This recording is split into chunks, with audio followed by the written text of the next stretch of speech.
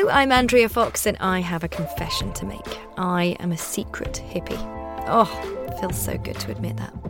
Now, despite certain political situations feeling like a tyre fire right now, I'm clinging to the belief that the world is pretty great.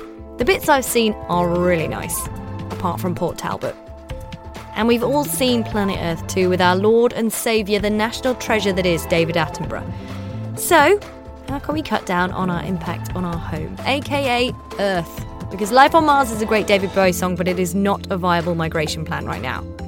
If you're like me, you probably just want to leave the world in a little bit of a better place than you found it, but without resorting to wearing hemp and eating vegan cheese. And frankly, I don't need any more stuff to worry about, and neither do you.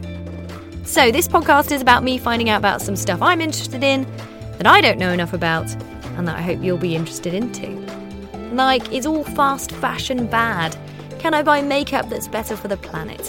Why the hell did we decide to make a whole new plastic fork to use with every meal rather than just washing up one fork? And where the hell does our recycling go anyway?